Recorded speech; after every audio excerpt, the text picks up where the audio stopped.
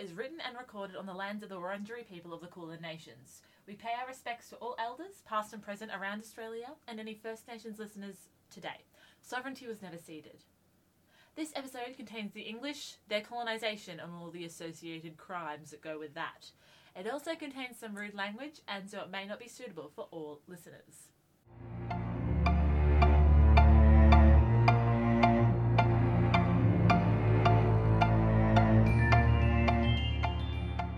Hi, I'm Nicola. You can go. I'm waiting for you to, say who you are. Oh, right. You know that bit that we do where we're like, I'm Hannah. Here's a witty thing about me. I have driven 300 kilometres in the past 24 hours. Hello, I'm Nicola, and I have driven 300 kilometres in the past 24 hours. I am also a secondary school teacher and a historian with an interest in the histories of crime, gender, masculinity, and medicine. You happy, Hannah? Yes. I'm Hannah. Hi. I won't yell at my audience because I love you guys, unlike Nicola. And I didn't go anywhere today. I got out of my pajamas. That's the step number I'm proud one. of you, babe. Thank you. Yeah. And I'm a historian that researches women's protests in the middle of the 20th century. Awesome. And welcome to Women of War, a podcast where we, women, talk about women in war and all the different things they did, from fighting to spying to nursing to not nursing to providing other kinds of comfort. And so on. Hi, kids. So, where are we going this week, Hannah? This week, we're off to Scotland. To Scotland? Yeah? Oh, Danny boy. Please stop. The pipes are calling. We're going to Scotland to talk about Agnes Randolph. I'm just going to keep talking over the singing. Who was born in 1312 in the north of Scotland. Don't know any of the other ones. So this week, we're going to look at Agnes Randolph, who was born in 1312 in the north of Scotland. She was the eldest daughter of Thomas Randolph, the first Earl of Moray, and the great niece of Robert the Bruce, King of Scots. So Agnes's family were well versed in fighting against the English in the First War of Scottish Independence. So I actually have heard of Agnes before, because when I was a kid, I loved the original cartoon of Horrible Histories. Do you remember that one? Yeah. Horrible Histories! I had some episodes taped. I would love to see this, because you can't find anything about it online at all. And it was the most lazily animated show ever. It was fantastic. But they did do one episode where they went back to Scotland. Because I was 7, I'm not actually paying attention. Yeah. But every time they said Robert the Bruce, a chorus would be like, Robert the Bruce! And it's in the back of my mind whenever he comes up. I just think, Robert the Bruce! But they also did a little sketch on the new Horrible Histories about Agnes as well. I don't remember. I'm pretty sure it was about her. We'll I believe find it. out. Yeah. If they mention something, I'll be like, that's the one. So, before we talk about Agnes, though, we're going to jump on our little horses and do a quick ride-by of the lead up to the First War of Scottish Independence. I didn't bring coconuts, I'm sorry. Are you suggesting that coconuts migrate? From 1249, Scotland had been ruled by King Alexander III, and everything was peace, love, and happiness. No, that's Irish. Then Alexander died in 1286 after he fell from his horse, and so we should probably get off these horses for this summary. The heir to his throne was his granddaughter Margaret, but there were a few issues with this. 1, she was 3 years old. 2, she was in Norway. And 3, she died in 1290 on her way over to Scotland to rule as a 7-year-old. So she didn't really have a good reign going for her. Since it was unclear who should take over as ruler of Scotland, several different people were like, it's me, pick me. To prevent an outbreak of civil war, which can only be cured by antibiotics, which haven't been invented yet, Scottish nobles asked King Edward I of England to step in and decide who had the rightful claim. Initially, Edward decided in favour of John Balliol. If you want an idea of what kind of King John would be, his nickname was Empty Coat. Which... I don't think it was actually coat what they were saying. Yeah. In a shock to no one, Edward later decided that he should be King of Scotland as well as England, and invaded in March 1296. By July, Mr. Three Rats in a trench coat had abdicated, and Edward was telling Scottish nobles to start paying him tribute. And they were like, we should do this in Ireland. As generally happens when the English take someone's land, there was immediate resistance. By the following year, 1297, Scotland was openly at war with England. And if you've watched Horrible Histories, You'll have heard the banger that is William Wallace, Scottish rebel, possibly 6'7". And he and this guy Andrew de Moray were the first leaders of Scottish resistance. In mid-1297, Edward heard that Scottish aristocrats were joining the uprising. So he sent a force to subdue the resistance. Leading this force was Robert the Bruce, the Earl of Carrick, who made his way to Lanarkshire in central Scotland. He wasn't the Bruce at this point, he was just Robert Bruce. Robert Bruce, the Earl of Carrick. The would come later. Yeah, he's got to find the on the ground. And he made his way to Lanarkshire in central Scotland. It must have been a slow journey because it gave the Bruce plenty of time to think. He had an epiphany. Why on earth was he supporting the man trying to overthrow Bruce's own people? Or, in fancier words, quote, "No man holds his flesh and blood in hatred, and I am no exception. I must join my own people and the nation in whom I was born." End quote. Notice I haven't done a Scottish accent. I was very surprised then. Because I don't know what it sounds like. I'm like, groundskeeper Willie. Grease me up, woman. Okie dokie. I was waiting for that quote to be Irish, to be fair. Keep waiting. Yeah. On the 11th of September 1297, at the Battle of Stirling Bridge, the Scottish forces forced the English to retreat out of Scotland. A month later, Wallace led the Scottish forces to invade England, putting a +4 Uno card on top of the other +4 Uno card. The Scots pillaged and raided their way after the English, which, not good form. But also, payback's a bitch. And, also innocent villagers had no part in the war. It's very complicated. When they returned to Scotland, Wallace was knighted by one of the Scottish nobles, which I'm not sure how legally binding that is. I mean, it's all made up anyway. This is true. This is true. When I saw the footage of John Monash being knighted for the first time, I was like, this is so silly. It's so, they knighted him in the battlefield for the first time in 200 years. It's like, they still put a cushion for it. It's so silly. It's so silly. He was also given the title of the Guardian of the Kingdom of Scotland, and he was a placeholder for King John of the unoccupied North Face puffer jacket, John Balliol. How dare you slander Daniel Andrews' good news jacket for this? What a flashback. After being defeated at the Battle of Falkirk in July 1298, Wallace gave up his title as Guardian and went to Europe to try and drum up support for the Scots. Robert Bruce and John Comyn? Yeah. Robert Bruce and John Comyn took over as Guardian. You never actually explained what Guardian was. It's the placeholder for King John of the unoccupied North Face Yeah. puffer jacket. Alright. I'm very tired. What follows are several years of toing and froing. You take a castle, we take a castle. Robert Bruce re-defected back to English sides, likely because he was no longer happy to sacrifice his land, family, friends, etc. to an exiled king who couldn't even wear a coat properly. In May 1303, after years of smaller battles and skirmishes, Edward again launched a proper invasion of Scotland. Though Wallace made Edward's armies progress difficult, progress they did, and in February 1304, most of the Scottish leaders surrendered to the English. John Comyn negotiated with Edward for more lenient terms of surrender, and hoped that everything could go back to the peaceful period like it was under Alexander III. Except, William Wallace, Scottish rebel, was running around causing trouble, refusing to accept Eddie Boy as the King of Scotland. The last King of Scotland. That's not funny, that was a war crime. He was finally captured in August 1305, and then he was hanged, drawn, and quartered, which is not fun. And his head was put on display on a spike on London Bridge. And his limbs were sent to Newcastle, Berwick, Stirling, and Perth, none of which were towns and/or cities in Australia at the time. So more shit happened. There were secret pacts made, a parliament set up to decide how Scotland would be run, and knives in backs, both figuratively and literally. Robert Bruce was involved in all of these things. He had land and money and a claim to the Scottish throne. Edward was suspicious of Bruce's loyalty.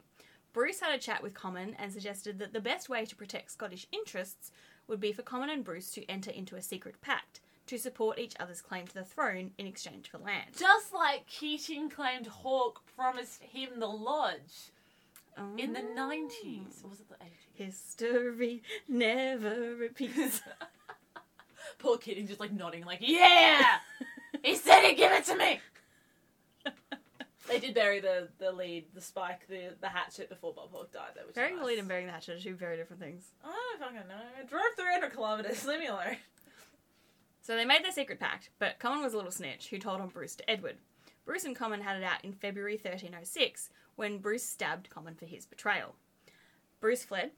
Comyn was not dead and would have likely survived his wound if Bruce's mates hadn't then stabbed him again to make sure he was dead.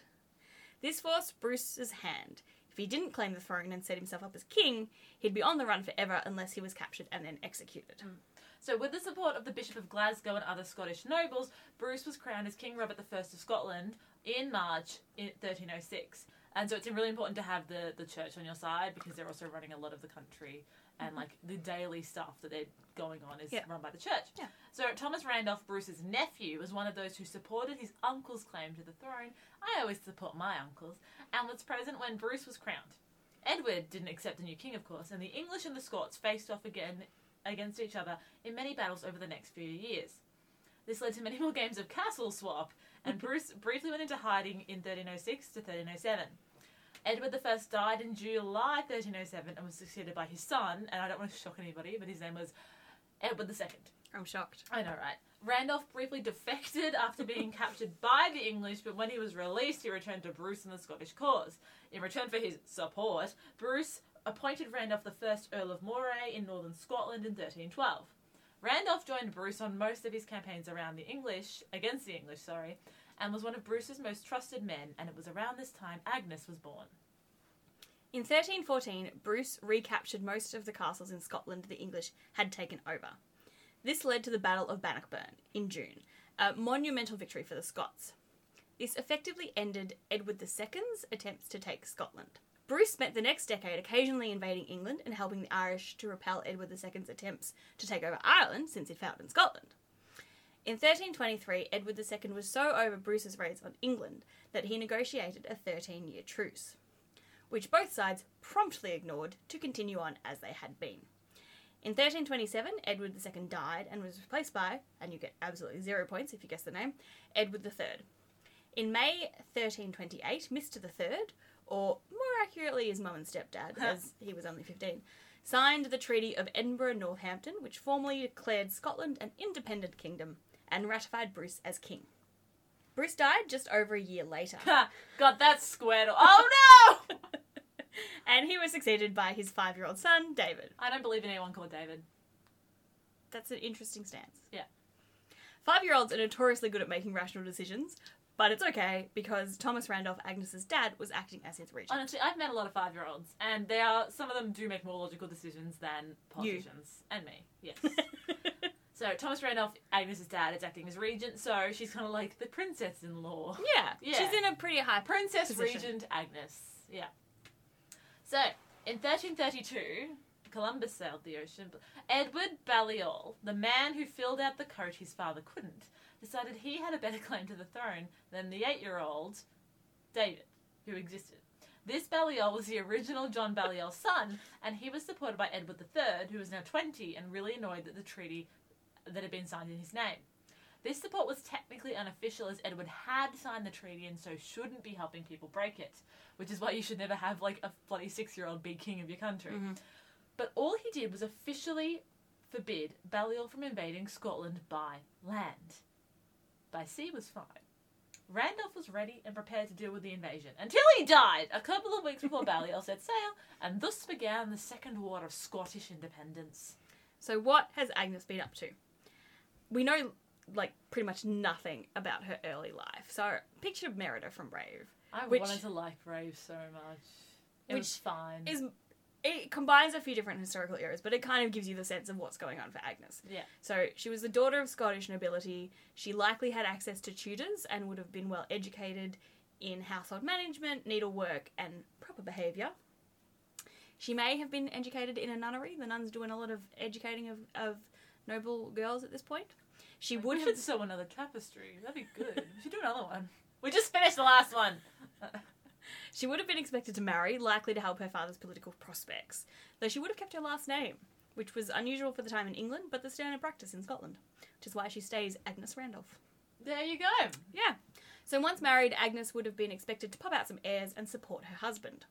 Crucially, this support would also have included offering her advice on her husband's business affairs, particularly when he was away from home. So much more like, in a way, a modern wife than we see with like the English in the same period. Yeah. Like, I'm sure she still had very limited rights of movement. It's very much in this kind of like that kind of concept of the woman behind the throne kind of thing. Yeah, the power behind the throne. Yeah, yeah. Yeah. So, Agnes was married in 1324 to Patrick, the 9th Earl of Dunbar, or the Earl of March. I don't get it. It's not a joke. Oh, it sounded like a joke. It's his name. Keep reading and So, it'll be explained. I'm so tired. March and Dunbar are unhelpfully interchangeable in this So he period. was both the Earl of Dunbar It and just the sounds Earl of March. I was like, is Dunbar a month? And that's why it's funny. So Agnes's marriage was likely a way for her father to add to his own power. The Dunbars were a very old and powerful Scottish family in possession of large tracts of land and a whole bunch of castles. Patrick first became involved in the Scottish fight for independence by helping the English. Off to a great start, Patrick.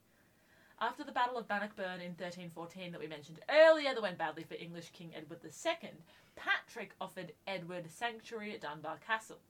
Dunbar was on the route back to England, and being on the coast was the perfect place for Edward to make an escape by sea, which is exactly what he did when Patrick set him up with a fishing boat. It's not clear why Patrick supported the English side. Perhaps he just really liked soggy fish and chips, or hated haggis, or could see, like, the spice trade coming down the pipe and was like, I want a part of that. Regardless, he didn't stay an English supporter for long. So by 1315, when old mate Robert the Bruce was being crowned, Patrick was present at the coronation. So we don't know why he changed sides, but he did. He later fought to recapture the nearby town of Berwick from the English in 1318 and co-signed a letter to the Pope in 1320 arguing for Scottish independence. When Agnes's father Thomas died in 1332, Patrick took over as one of the guardians of the crown. So Patrick was now in the job of repelling the English forces under Edward Balliol. This did not go well.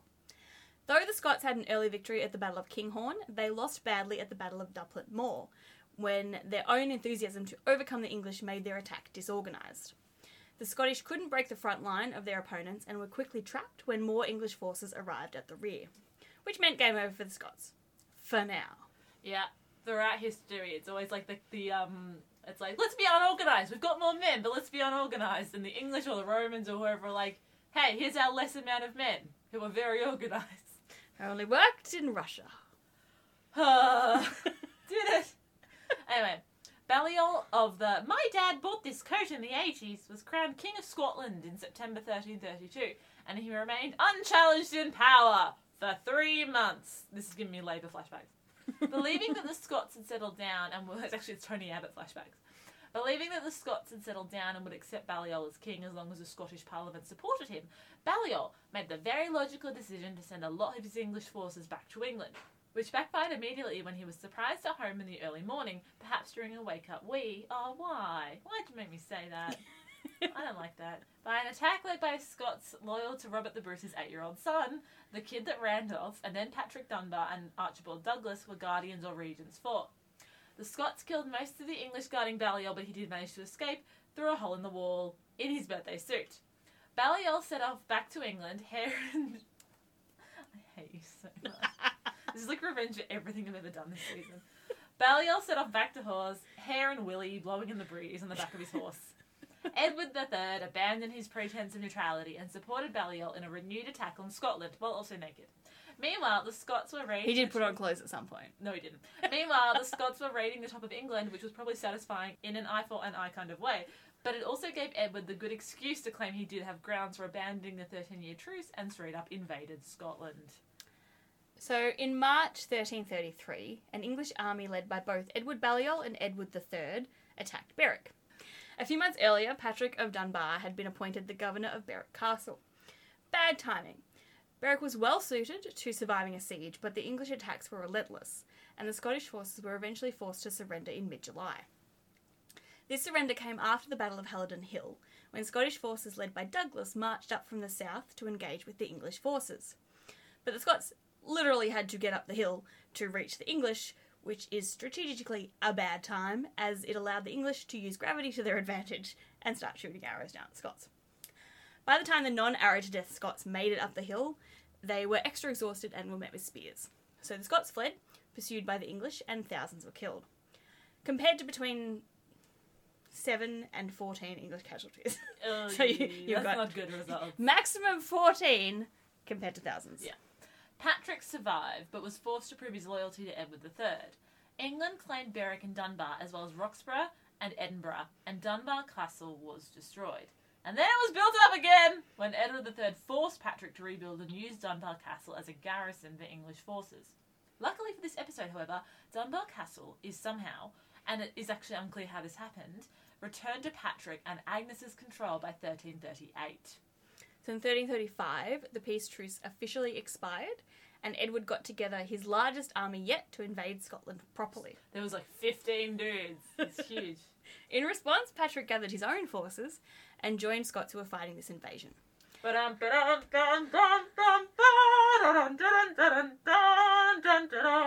the French rocked up? To help the Scots. Yep. Yeah. Which would be a factor in the beginning of the misnamed 100 Years' War, but that's a story for another day.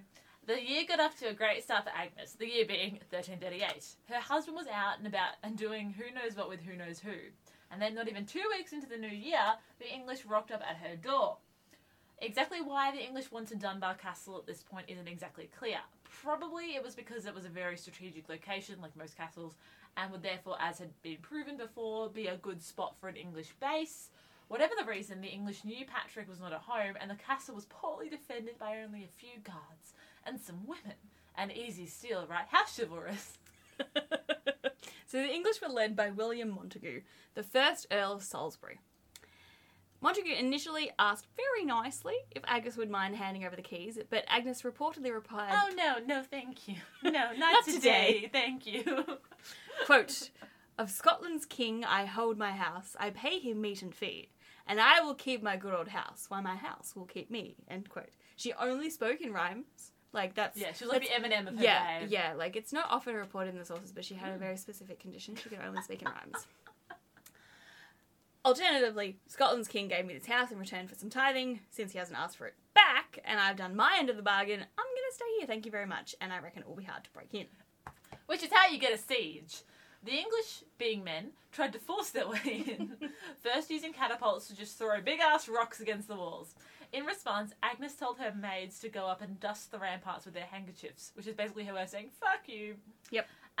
So it was on to the next plan. Montagu had come prepared for a siege. He had brought with him a sow, a type of siege engine which included catapults, a battering ram, which is a kind of ram used to batter things, and a wooden tower, a siege tower, which could be pushed up against a castle or city's walls, and then it allows attackers to climb up the walls while being protected against the defensive archers that would be in the castle they were trying to invade. Yes. So when the catapults didn't work, Montagu ordered the siege tower to be put against the walls so the English could climb up and overwhelm Agnes's guards, which would have worked great, except that Agnes pushed back down one of the big boulders Montagu had catapulted earlier and crushed the tower. How embarrassing! So clearly Montagu was going to have to use something other than brute force to get inside the castle walls. So Montagu tried to use bribery. He offered to pay one of Agnes's guards to leave the front gate unlocked, so the English could just stroll on in one night when Agnes was least expecting it. The guard, being a smart man, took Montagu's money, and then promptly warned Agnes. When the English tried to come in, she was prepared. As soon as the first man entered the castle courtyard, Agnes ordered her guards to lower the portcullis, or the gate, and so the Englishman was cut off. This was supposed to be Montagu, who should have been leading the attack, but an eager soldier had rushed up instead. So Agnes didn't get Montagu, but she did get a chance for an epic burn, calling out, quote, "Farewell, Montagu, I intended that you should have supped with us and assist us in defending the castle against the English," end quote. I mean, I'm assuming this was an epic burn in 14th century Scotland. Because it doesn't quite last the years of distance, but... She's basically saying, like, if I'd kept you as a hostage, they would have stopped. Yeah. Bitch. Yeah. Yeah, it's good. So Agnes was queen of the insults, which is why Hannah likes her so much. Because when Hannah does get insulting, it really hurts. At one point, because you're so nice usually, he's not expecting it. With me, it's just like constant barrage. So at one point, Agnes sent out a freshly baked loaf of bread and some wine to Montagu and his men, which is hilarious on its own, but it also was Agnes showing, or at least saying to him, that she had enough food to spare and therefore enough food to survive a long siege. Montagu's next plan involved Agnes's brother, John Randolph. Montagu had managed to capture John and so brought him to the front of the castle. Montagu ordered John placed in a noose and threatened to hang him. I like to think there were some English soldiers in the background, like, trying to build a scaffold. Like, ah! Quick, get the nails! So, like, Agnes wasn't very concerned. So, calling out to Montagu, she told him, get on with it! Because if he was going to do that, because she'd inherit John's lands after his death, so it seemed like a good idea. So by this point, the siege had been going on for several months, and like you can imagine Montague getting madder and madder as he tries to think of new plans, like Looney Tunes plots, like if I bake a really big cake, I could hide inside and jump out when she blows out the candles, or like I'll strap a giant rocket to myself. He's like painting like a realistic tunnel Yeah. and like a rock outside. Like somehow this will make her come out to investigate the tunnel. And there's a giant weight that like drops on Agnes. And then it jumps on him, but he's not dead because Looney Tunes logic. So Agnes and her crew were now beginning to run out of food and other supplies. And who knows what would have happened next, although I do suspect Agnes would have figured something out. But luckily she didn't have to.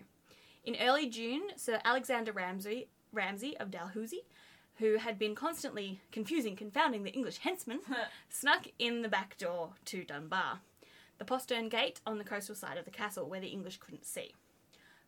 Poor Montague. Outside the front gates, he was waiting with some of his forces, painting fake tunnels to try and entice Agnes out, when all of a sudden the gates opened and Ramsay's men charged out.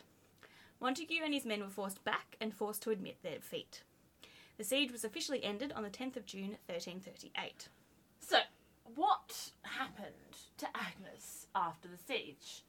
It might not shock you, dear listener, to know that, like many women, she just vanishes from the historical accounts. Yep. It doesn't look like she and Patrick had any children. And the second, and it could also be because the Second Scottish War of Independence continued for another 20 years, and they were too busy to write anything down. So the war ended in 1357 with another truce, the Treaty of Berwick. Neither the English or the Scots really gained an upper hand in the previous decades. So Agnes died in 1369. Nice. And was buried in Mordington, not Mornington. Patrick died a few months later. Agnes, however, is remembered for her courage and bravery in the face of overwhelming odds. Her actions may not have made a significant difference in the war, but perhaps they did. I mean, they certainly kept one of the strategically significant castles out of the hands of the English. A ballad of her deeds was written in later centuries, in which Montague is said to have proclaimed, quote, "She makes a stir in tower and trench, that brawling, boisterous Scottish wench. Came I early, came I late, I found Agnes at the gate," end quote. He probably didn't really say anything like that, but, it's a good legacy to end thing on, I think, a brawling, boisterous Scottish wench who wouldn't get out of the way. I love it because a lot of women did take part in siege warfare. Yeah. Because A, it's your house. Yep. And B, you've got all the men with their bows and arrows and swords, so the women can, throw some boiling oil down, as a treat. Yeah. Some boiling lead as a treat. You deserve to throw some rocks as a treat. Yeah, you can throw some dead animals as a treat. So we don't have to have the stories of the women and their role in sieges. Yeah.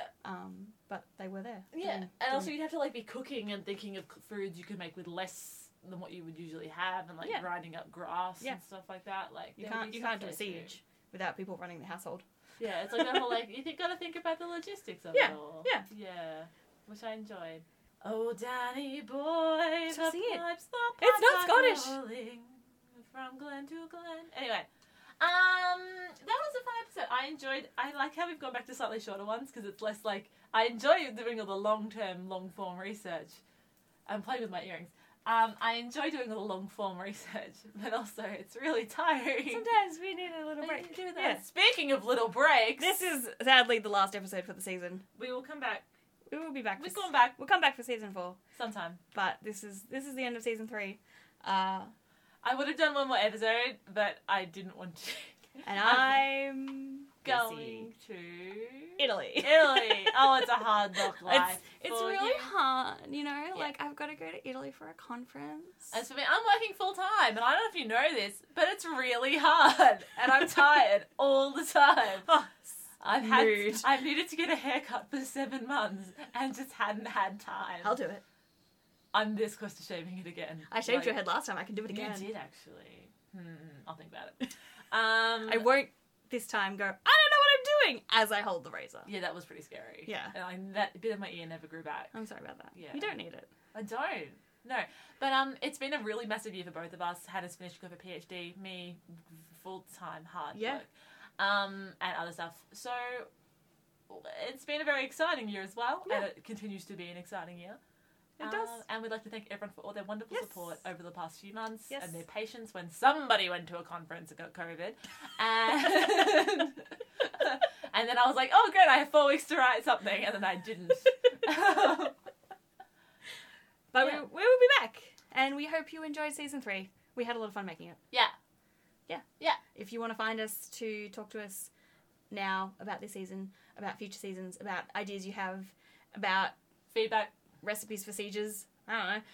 I actually quite like that. Rock cakes. Yeah. Yeah. Chocolate lava cake. Fruitcake would work real good. I Cause hate fruit cake. I hate it too, but there's so much alcohol in it, it will last forever. And it will burn. So if you throw it at them on yeah, fire. and it's hefty. It's a hefty boy. It's a That's hefty what- cake. Cake shouldn't be that dense. It's a hefty boy. Anyway, you can find us at womenofwarpod.com. You can find us on all the social medias at womenofwarpod. And you can get a $10 note out of your wallet if you're Australian and write Women of War on Mary Gilmore's face. Why not? and then send it to us because we're poor. No, I'm not because I work full time now. But I have a full-time I work 70 hours a week. I get paid for work. What's I get paid for 40 hours a week, but I get work 70 hours a week. Yeah, it's been real fun, and we've met some great people, and it's awesome. And I don't know where I was going with that sentence, but have a great week. Have a great rest of the year. Yeah, we'll see you when we see you. See you hear you when we hear ya. No, we never hear them. Oh yeah, They hear us. I'm sorry. Anyway, Bye. bye.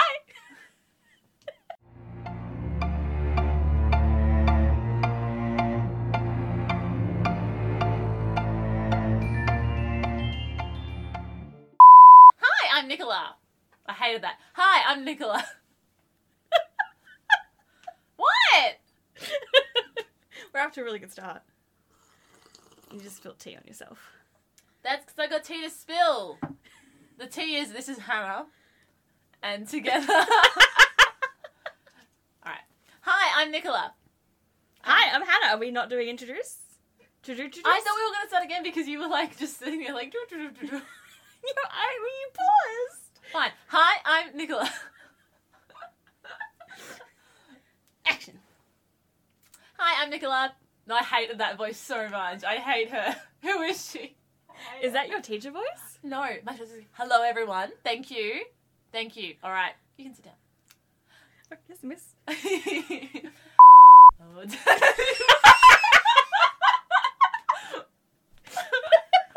in my mouth. I hit myself with it first. Good. Alright, start again. It's fucking set to an Irish melody and it's by an English songwriter. It's not even Scottish. I wasn't the one that brought it up. You did. Oh, I'm sorry. I do a lot of things. I did nothing about Danny Boy. Yeah, that's what I liked about the Battle of Hamel, because they're like, tanks can carry so much food! Can you believe this? Also, there's a bunch of guns, but look at all this food! Food is quite crucial. Yeah, it turns out if your armies or your people are angry and hungry, they're not going to do much for you, unless you can promise them there's food at the end. Yeah. And that only works once. And you have to deliver, Yeah. or it will never work again. Mhm.